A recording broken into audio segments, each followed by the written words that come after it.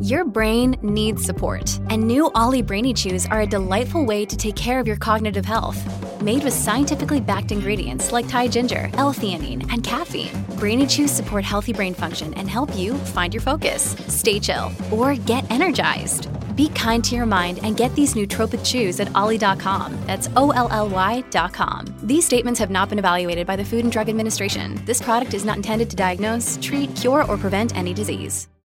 Hello, everybody. This is Marshall Poe. I'm the editor of the New Books Network. NBN listeners like to read books and buy them. So we thought we'd tell you that right now, our friends at Princeton University Press are having a remarkable site-wide sale. You can get 50% off books, including ebooks and audiobooks, with the code 50, F-I-F-T-Y, at checkout until May 31. You can save some real money on Princeton University Press books. I encourage you to go there and check it out. Welcome to the New Books Network. Hello, everybody. Welcome to the New Books Network. This is the New Books and Literary Studies channel. My name is Dan Moran, and I'm thrilled to be here today with Anatoly Lieberman, author of over 20 books on language, and most recently, Take My Word for It, A Dictionary of English Idioms, to be published in January 2023 by the University of Minnesota Press. Welcome, Anatoly. Welcome to you, and thank you very much for contacting me. Sure. So before we talk about the book, I want to get a little into your fascinating job description. So you work at the University of Minnesota as a professor of Germanic philology. So please tell everybody out there. That's not entirely true. I'm in the Department of German. That is where I began my work. Okay. Then it was the Scandinavian department was added to it. The name was getting longer and longer, and the department smaller and smaller. So as a result, I'm a professor in the Department of German, Scandinavian, Nordic, Dutch, Slavic and Dutch. And philology was indeed why I was hired so many years ago. But I would rather say that I'm now a professor of linguistics and the Middle Ages. Okay. So what are some of your, before we get into the book, what are some of your enthusiasms? What are the things that get you interested? What are things that a philologist or a linguist studies? Well, philology is a very broad term, and it means both language and literature, because the word was coined, I think, more or less, probably in our sense of the word, probably by mid-19th century Germans. And where there was no distinction between linguistics and literature, because there was practically no linguistics. Everything was one branch. Today, these are different areas. One thing is linguistics, one thing is literature, and I'm in both. So when I say philology, it's really medieval philology, Germanic philology, so history of language and history of literature. Okay, great. So let's move on to your newest book. Let's move on to Take My Word for It. So tell everybody out there listening, what is an idiom? I'm afraid there is no way I can define it to everybody's satisfaction. But the simplest definition, and the simplest definition is never very good, is that if you have more than one word, and this combination is important because it produces or yields a meaning of its own, then it's an idiom. And there are many such words. Sometimes it's almost one word. For example, you know what give means and you know what up means, but that won't help you at all in guessing what to give up means. And that's, of course, the horror that all foreigners know. Even something much simpler like stand up to or for something, and you aren't supposed to stand up. And when you stand down, you're not supposed to stand down. And then there are phrases which we use almost automatically, sight unseen. That's an idiom. And or something very long, raining cats and dogs, or whatever. So let's say that if there are more than one word, and in order to understand the meaning of this combination, you have to learn the meaning, the sense, or look it up if you happen to be a miserable foreigner. That's an idiom. Yeah. So the whole of the idiom's meaning is greater than the sum of its parts, because the individual definitions won't help you. It's contradictory sometimes, because when you give something up, you don't give anything and you don't go up anywhere. Right. You rather go down. Well, to use another idiom, let's dive in to your book here. So you open the book with a preface, and I want to quote you from this. You say that this book is, quote, better than a thriller and better than a novel because you can open it at any page, go forward or backward, and find oneself neck deep in never-ending intrigue. Now, I love that. Now, I know you're being humorous there, but there's something to this because later in your introduction, you talk about the intrigue and the allure of tracking down the sources of idioms, right? So what's it like to chase the history of a single idiom? Like you have these phrases like go the whole hog or monkey on the chimney. What's that detective work like? It's not absolutely different from studying or from learning the etymology of a separate word. For example, you want to know the etymology of the word hog. All the same, you will have to do a lot of work, of exploration. But in order to find out the origin of a word, you need something that I usually call linguistic algebra, because words are connected according to certain, very often recondite rules, and you have to learn a lot. You have to learn a lot of languages. If you study English, you have to know German, you have to know Scandinavian, and very often it will be Latin and Greek and Sanskrit. You have to find some root. Whereas idioms, of course, are from this point of view much easier. And that's why this book can be a thriller to the non-initiated, uninitiated, I mean, because you don't have to know anything about the history of the word hog or hole in order to guess the meaning. But they're as obscure as separate words. You don't know the origin of the word hog. How do you go about it? Well, you have to take many university courses, many college courses, and then you will be able to learn it. Or not, because at the end of your way of a long road, you may be told that the origin is still unknown. There are thousands of words which have been investigated very well, and we still don't know how they were coined. And it's the same thing with idioms. Sometimes we don't know anything about the origin. That is, it's very hard to explain why give up means to give up. And I'm not sure that I have ever read anything about it, because these things are taken for granted. But when there is an idiom which seems to have a double bottom, go the whole hog, well, apparently it's something to do with hogs, apparently. And apparently not with one segment of this hog, but with the whole hog. And how do you go the whole hog? And where do you go the whole hog? And so on. So that is how you begin to look for the origin. First of all, you try to find out when the idiom was coined. Because when the idiom was coined, it was probably, even certainly, transparent to those who coined it. They knew why they said so, but then they disappeared, and we don't. And someone knew who said raining cats and dogs. It was not so mysterious at that time. It was probably not mysterious at all. So you are left more or less with the same as a word. You have the word put, get, kick, get, dog, cat, and who coined these words? So you try to find the source of an idiom, who coined it, when, which is very important, under what circumstances, how were those idioms understood? But it's a very difficult process, because all words and all idioms and all innovations go the same, follow the same road, the same way. Somebody says something funny, let us say go the whole hog, since you cited it, and everybody laughs because they know what it means. Then the children already know the meaning, but don't know why their parents used it, and then nobody knows it. And they begin to guess. And this guesswork is sometimes profitable and sometimes not.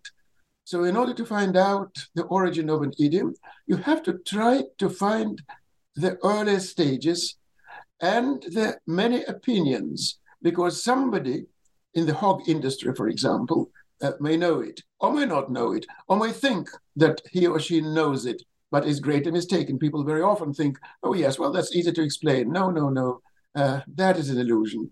So you try to do the explanatory work, the more or less the way detectives do. That's why it's a thriller.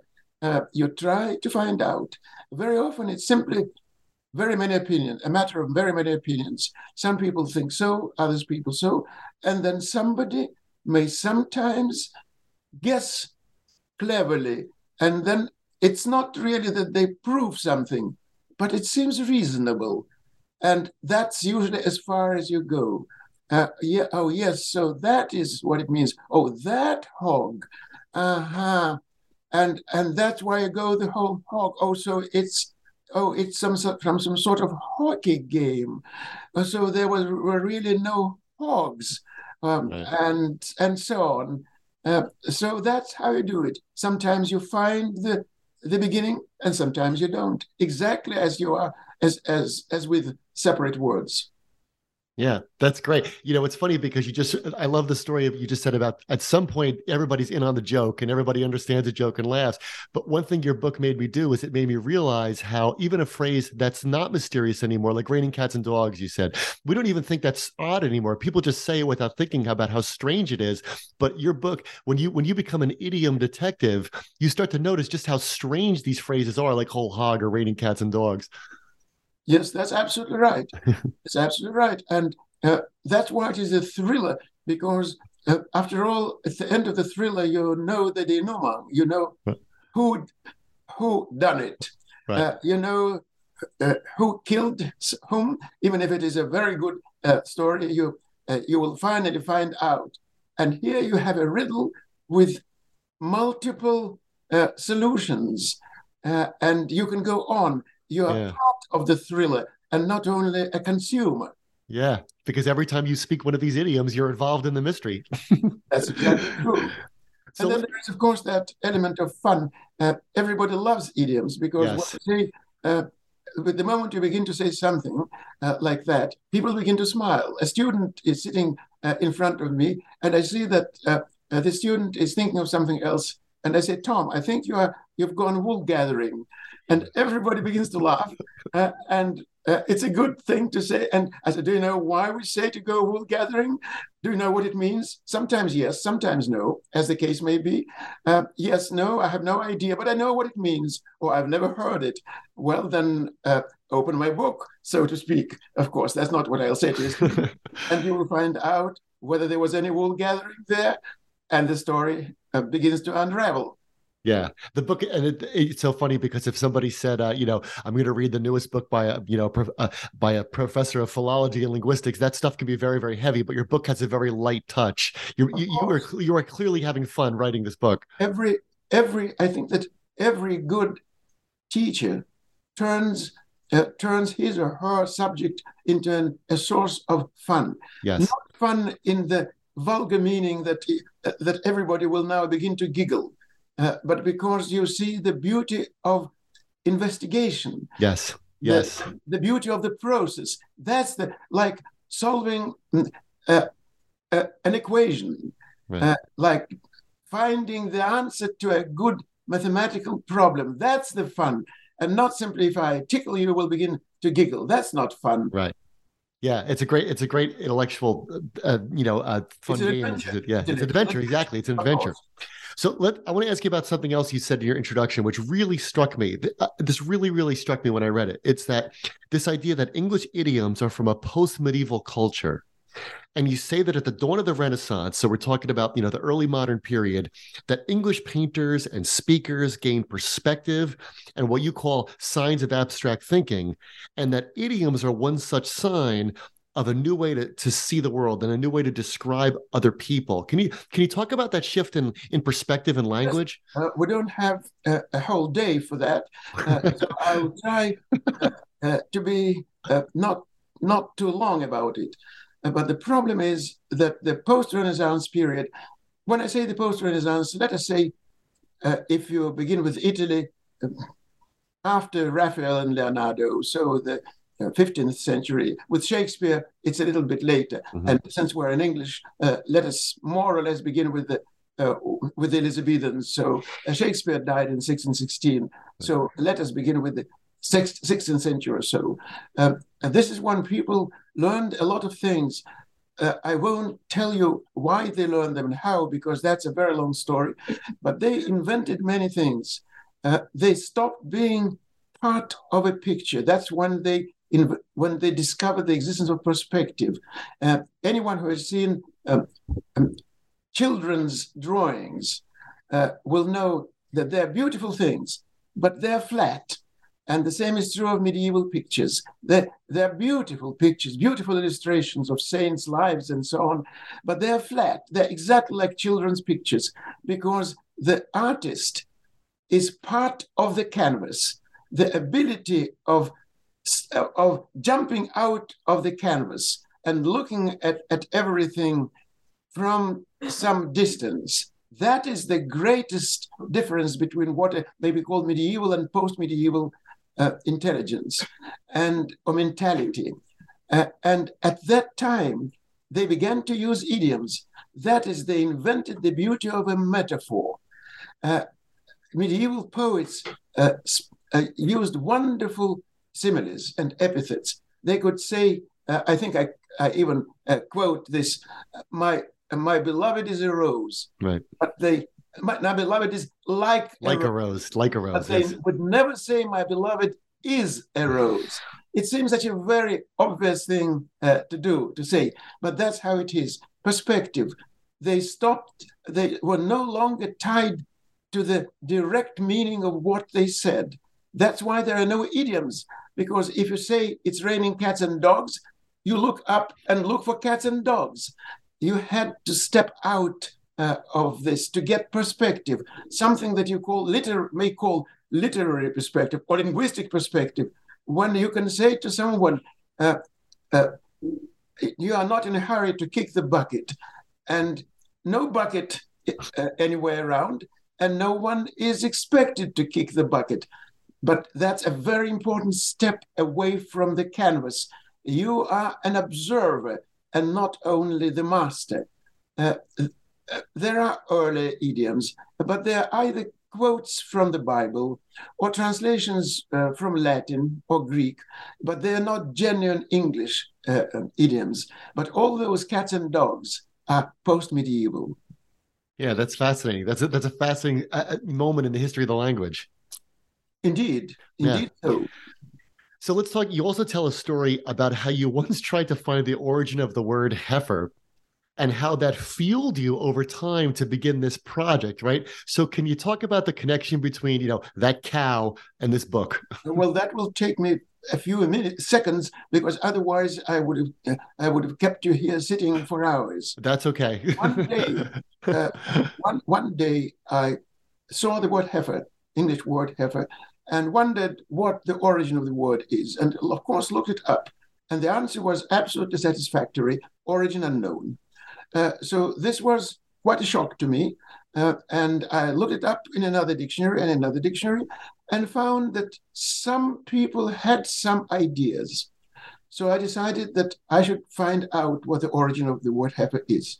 But in order to find out what the origin of the word heifer is, I had to know what was written about this about this word.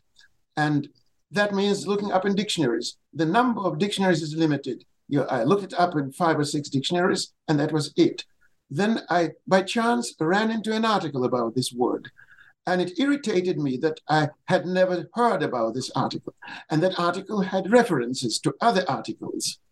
And I thought, how is it possible that there is no place in the world where you can look up the word heifer and find the literature on heifer? Because you can do it if you study German or French or any Slavic language. There are dictionaries with the bibliography where you can find anything, but you look up even the great OED, which is after all not an etymological dictionary, but you look it up in Skeat. Skeat is the main etymological dictionary of English, still, though it is more than 100 years old. There are no references. You know what Skeat thought about the word, and that's where you are. So I decided that I should save the world and produce such a bibliography. And that was about, I think, 25 years ago. And I began to do it. And the project engulfed me, absolutely. Volunteers and paid assistance. And the odyssey about how I got the financial support, about those who helped me. So as now, at the beginning of the 20th century, the University of Minnesota Press published my voluminous bibliography of English etymology. You want to know the origin of any English word? Look up. And all the articles are in my office, but all the references are in my book.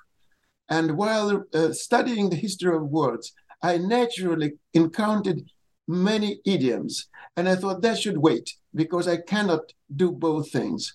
And now I know that I will never write the entire dictionary. I need another 30, 40, or 50 years for that, which I obviously do not have. But I have published an introduction together with my friend and colleague. So there's a good idea, you can get a good idea of how it was done. But then I decided, it was about 10 years ago, I'll probably never write the entire dictionary unless I read until I'm 1,000 years old. But I can do the same with idioms. And we collected idioms. And I knew that it was a project which you could begin and finish, more or less. And that's how from the heifer to cats and dogs, that's the way. That's great. Again, more detective work. I love all the detective work. It's all detective work. Yeah. It's all detective work. That's good. So I want to ask you about, it's funny you're talking about dictionaries. So one of my personal heroes is Samuel Johnson, the great lexicographer who wrote his English dictionary, came out in 1755. And you probably know this, I'm sure you know this. His famous joke definition of lexicographer was, in part, it was a harmless drudge. A harmless drudge. You can't imagine how often this joke has been repeated. Yeah, I'm sure. Everybody knows it, and every lexicographer knows it, and everybody knows it. Yes, it's part of your. Yes, and it's half true and half untrue. It's true in the sense that if you want to do something, it's not necessarily etymology. Samuel Johnson was not a specialist in etymology. Right. He copied his etymologies from other sources. They were tremendously outdated, and today they are using the polite parlance of scholarship only of historical interest, which means they're not interesting at all. Right. Well, of course. Yeah, they're interesting to Johnson fans. Yeah. It's a euphemism. Yes. But if you want to do that hard work, then yes, you are a drudge. Mm-hmm. There is no doubt about it. But when you come to the end of the process, especially in etymology, you're a detective. But before you become a detective, you have to do all the dirty work. So it's not drudgery, but it is harmless. That's true. That's good. Well, you obviously have a sense of humor. I said earlier that your book has a sense of humor, and you could see that in the epigraph you've chosen for take my word for it. So, epigraphs, of course. I love epigraphs too, and so I just want to give the listener a sense of yours. So you quote an anonymous review from Notes and Queries of a book called Significant Etymology, in which the reviewer says this, quote, "Nothing is easier than to turn out a popular book on etymologies." So can you talk about that choice of epigraph? That's absolute nonsense, of course. Yeah, it may be easy if all you want to do is to copy from somebody else, right. Then yes. But if you want to produce at least a modicum of novelty in your dictionary, then nothing is more difficult than doing that. Of course, if you are simply copying, that's easy. And that's, of course, what many people have done. Mm-hmm. You read it in this dictionary, you read it in that dictionary, you put them together, and then you pretend that you have an opinion. Actually, you have no opinion. You have simply used other people's words and other people's wisdom, quote unquote. But if it is an original work, no original work is easy. But that epigraph is damning because the author did everything wrong. There was no accuracy in the book. There was no originality. That is, in everything that he claimed, he failed miserably. And that's right there as the epigraph for your book, which I think is great. Yes, ironically, if somebody wants to tear me to pieces, fine. I'm prepared. You've already told them how to do it. You've already told them what to say. Yeah, of course. Of course, we have known it all along. Okay, let's move into the book and the actual idioms. About how many of them are there in your book? About over 1,000. Over 1,000. Okay, great. Over 1,000, and that's a very important question because every lexicographer has to ask to answer the question, where do I stop? Yes. And there are small dictionaries for children. There are collegiate Webster's for anyone. Then there is the OED, which is Oxford English Dictionary, and which pretends to have all the words in the world. And there is Big Webster's Dictionary, where you practically find everything you need. But again, it's not everything. The same with idioms. There are countless idioms. And while preparing for our talk, quite by chance, it's always by chance, of course, but this chance you find the chance only if you are prepared for them. There was a folklorist called Thomas Radcliffe, and this is a quote from him which I liked very much. The old gossips of course means old women in 19th century and 18th century English. The old gossips still use hundreds of unrecorded sayings, which is true. Right. And I had to choose something.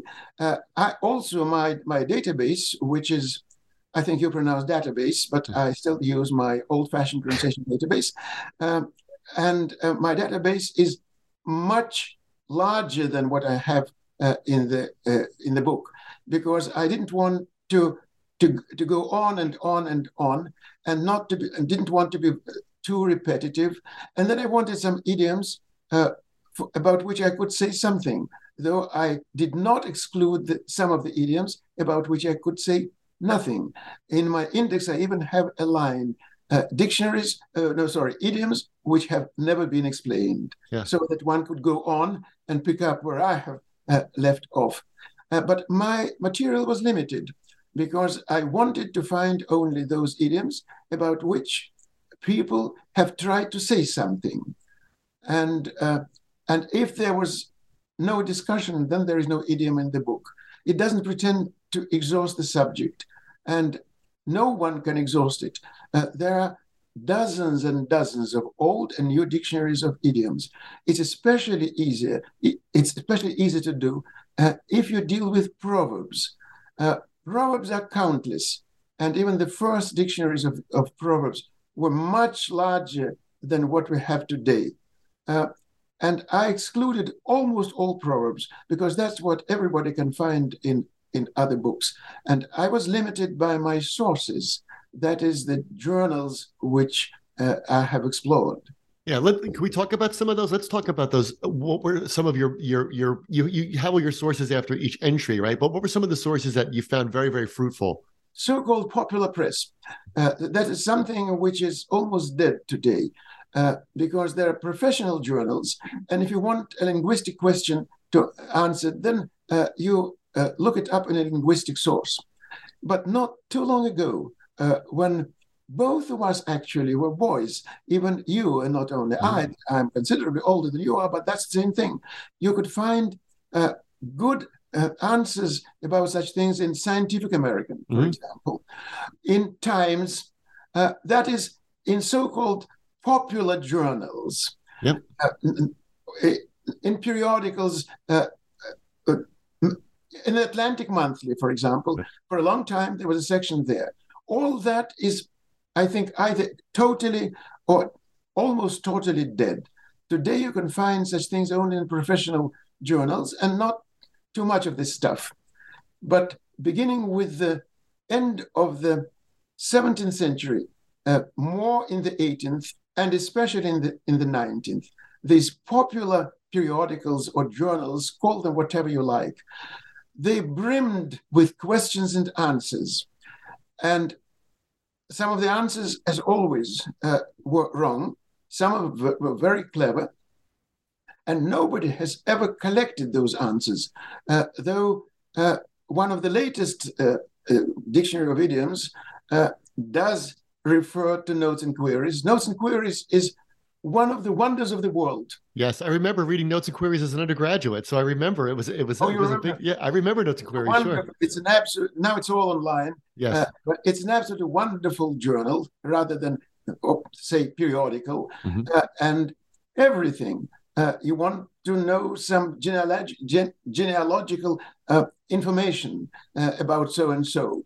Write a letter to Notes and Queries. 2 weeks later, you will get an answer. Someone will answer you, yes. Somebody will know. Somebody will know. You have found a coin and you cannot decipher the inscription. Write a letter to Notes and Queries. A week later, 2 weeks later, somebody will say, yes, I know the coin, and that's what it is. And as to the language, blah, blah, blah, blah, blah.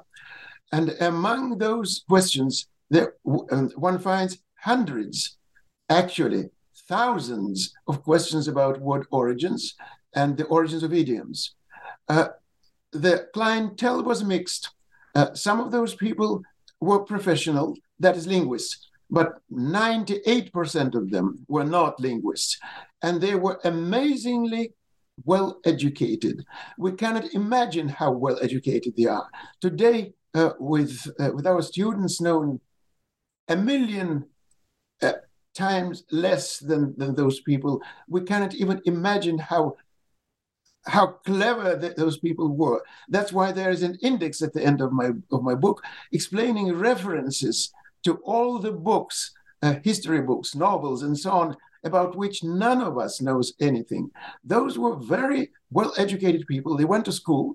They had 6 or 7 years of Latin, 2 or 3 years of Greek, all beaten into them very well. And they usually knew some foreign language, French as a rule. And their opinions were sometimes wrong, but they were seldom stupid.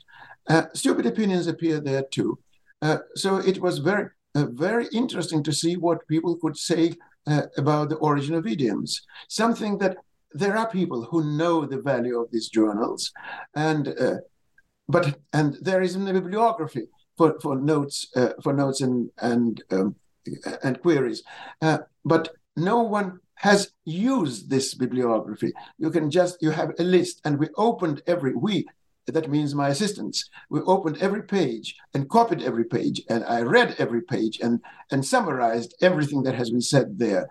And sometimes it's great fun, really, especially with cats and dogs. A lot of nonsense, absolute nonsense. And then suddenly, at the end of the process, I ran into an answer which struck me as an absolutely correct explanation. Whether it is correct or not, I don't know. The same was with pay through the nose. All kinds of references, all kinds of explanations, which I knew right away were wrong. And then suddenly, something which struck me as really correct. Now, whether it is correct or not, nobody knows. But it's the best of all the answers, and it makes sense. So that's why I thought it was very good. Probably the best, in addition to cats and dogs, which is really the greatest jewel in my crown. There is one which is equally good, and that is for which there are countless answers, and by hook or by crook. It's unimaginable what nonsense people said about Mr. Hook and Mr. Crook, and so on. Those legendary gentlemen never existed, but everybody was sure that they had existed. And I think finally, I ran into an explanation. There is that quality which characterizes truth. When you see something which is true, you suddenly feel, yes, that's the way it is. That's your detective's hunch. Yes. Oh, yes. So that even if it's wrong, it cannot be absolutely wrong. That's a correct approach, and that's what I felt. I must say that in general, etymology is a very hard subject. It's very hard. The best scholars do not agree about the origin of the simplest words, God, for example, and earth, and so on. But usually, the simplest explanations are the best. The more complicated an explanation, the more suspicious it is. The truth somehow always turns out to be simple. Well, that's true in detective novels, of course, as well. Is Of that course, the most because then Baroque? you say, I should have guessed it myself. Right, exactly. Of course. Well, let's talk. I cannot resist asking you about let's talk about Cats and Dogs or Hook 'em by Crook or Paying It Through the Nose. Can you tell us the origins of one of those three phrases? Any one of you choose. It's not a very short explanation. It seems that paying through the nose comes from what happens on board a ship. Pay means something like pull, and it's the nose of the ship. It's a metaphor which was absolutely clear to seafaring people. Sure. And of course, when you think about your own nose, then everything is lost.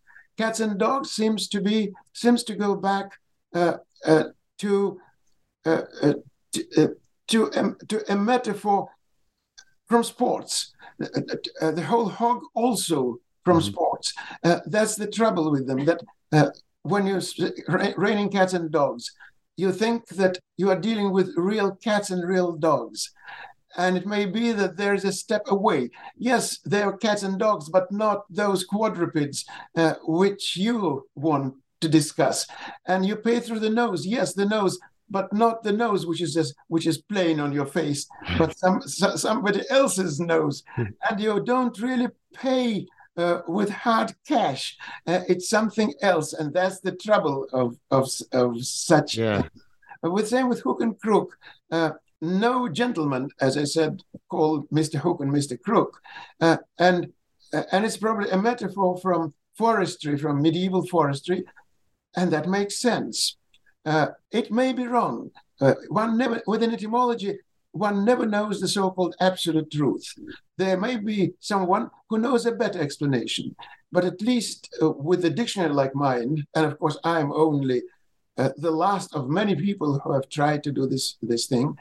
With this work, you at least can ignore nonsense, which is a very important step in etymology. Forget a lot of nonsense that has been said. That narrows down your vision, and which is very good. So you know more or less where, again, as I say, like in a detective story. With what Poirot did in Agatha Christie's books. No, that's improbable, and that's right. improbable. Let's try this. Let's try that, and then finally you narrow it down the circle of murderers, and the murderer emerges. Only that in my work, the murderer is still only a suspect, but that's as much as you can expect. You can get a better suspect. That's right. You have to eliminate all the red herrings, like Mr. Crook and Mr. Hook are red herrings. They seem reasonable, but they don't exist. Absolutely. And why you draw a red herring across the path is also a very interesting story. I didn't include it because the origin is known very well. Yes. It's known exactly where it came from, and somehow, for some reason, it has never been discussed in my sources. All right. Well, let's, as I went through your highly, highly addictive book, I found many idioms that I've never heard before. So we're mentioning all these famous ones, but I heard ones, I could almost open up at random. I heard ones like side pocket to a toad for something useless. To have a soul above buttons, is to be very honest, I thought that was great. Yes. And the tune the old cow died of.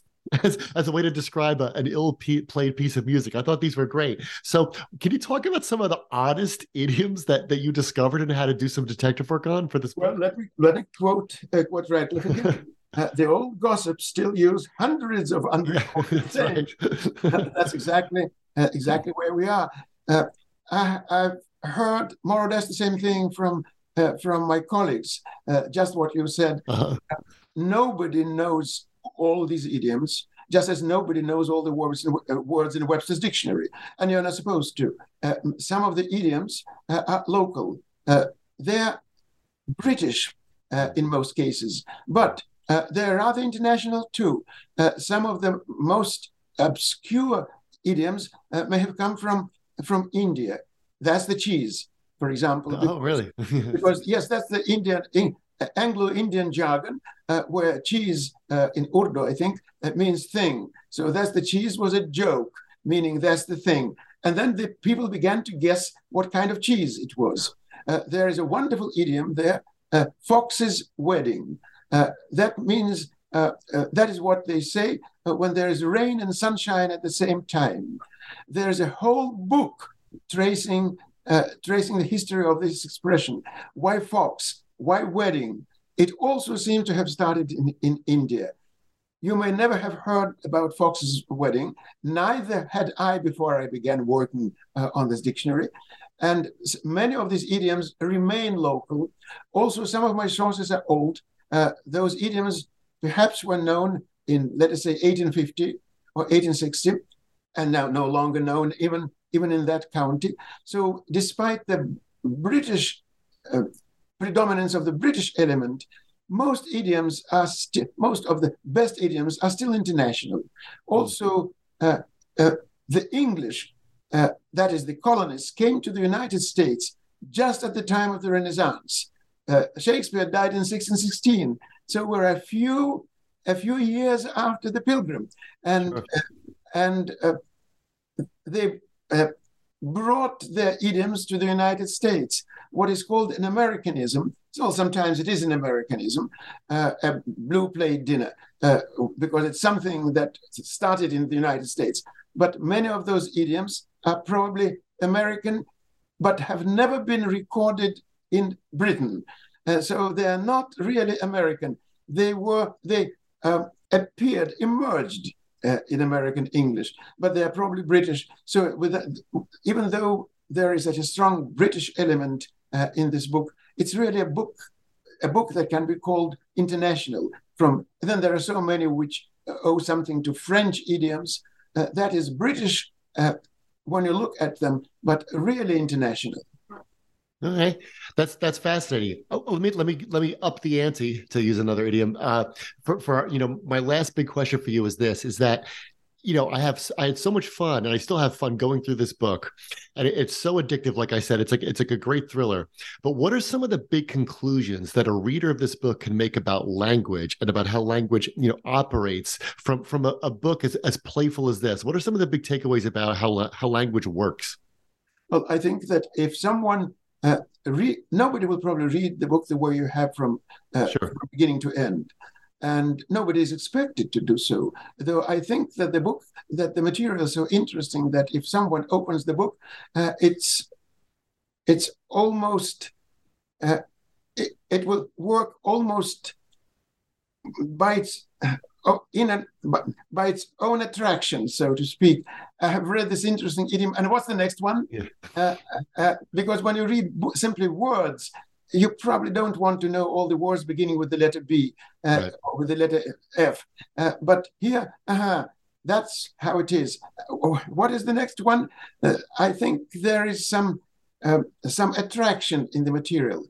I, of course, don't expect anyone to read the book from beginning to end, but I think that those who will read enough will learn something about the playful element of language. They will find out how many people are interested in what they are interested, so that they are not exceptions, but they are in good company. And I think the reading is addictive in a certain way. You begin to read it, you want more and more. You see how language operates. You see how rich our resources are, how little we know about them in comparison to what really exists. I think it's a good educational tool, and I think it's a good cultural envoy to the world. Yeah. That's a great way to describe it. Yeah, it gives you a great sense of how little we know about things we take for granted every day. That's absolutely so. It seems that, how often, you probably don't know, very often children are asked, that is who are 7, 8, or 9 years old, how many words do you think you know? I know all the words. Of course. I've heard this. I've played this game many times. And the answer is absolutely natural. Are there any words I don't know? Yes. Yeah. A few. There's a few. A few still left. Well, it was great talking to you today. Do you have any other projects you want to get to next, or anything that's grabbed your enthusiasm now? I don't know. My projects always engender other projects. So I'll of course go on with words. collecting and update bibliography. After all, it appeared almost 20 years ago. Mm-hmm. And it's always extremely interesting to see what has been written since the year 2000. So I'll keep writing about these things. And I have been commissioned to write several papers for all kinds of editions. And I'm going to develop some of them. There is still enough work for me to do, and I hope to be able to do at least some of it before I say goodbye to my profession. Okay, well, I wish you all the best in that, because I urge everybody to get a copy of Take My Word for It. The author is Anatoly Lieberman. It's a fascinating read. It's also, you could tell by our conversation, so much fun. Anatoly, thank you so much for talking to us today. Thank you so much for inviting me. It has really been a source of enjoyment. Thank you very much. Thank you.